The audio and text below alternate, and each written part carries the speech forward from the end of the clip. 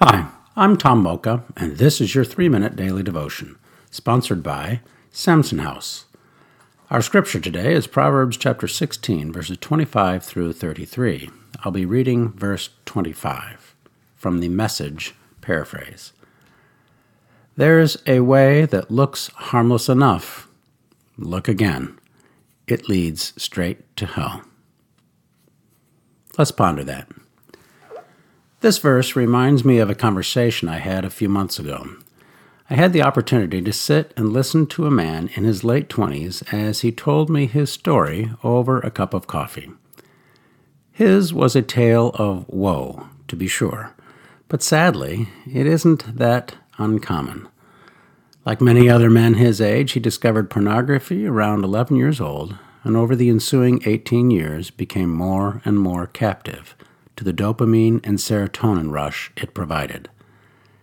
He knew he was in trouble, but as he said, there's more to the story. He had a girlfriend with whom he had fallen, quote, head over heels in love, unquote. He said he loved everything about her, except one thing. She didn't have a problem with his problem.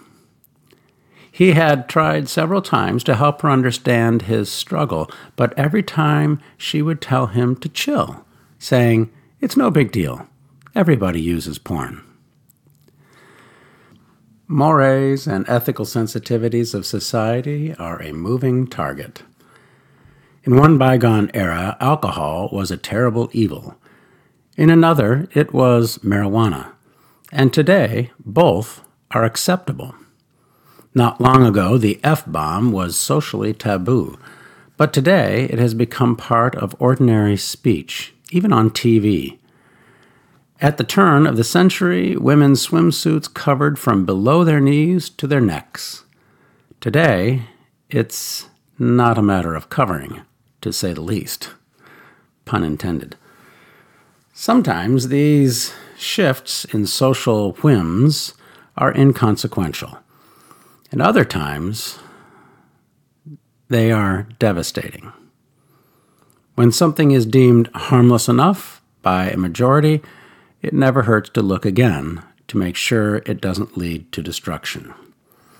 Even though his girlfriend and many of his peers didn't consider porn a problem, my young friend intuitively knew it was sucking the life out of him.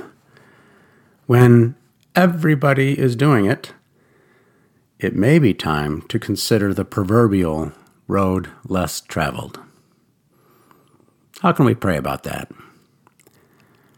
Let's ask the Lord to give us insight into what is okay and what isn't, what is legitimately harmless enough, and what quietly leads to destruction. And when we get that nudge from the Lord, we're going to need the courage to choose God's way and not the way of the world. Thanks for listening, and have a great day.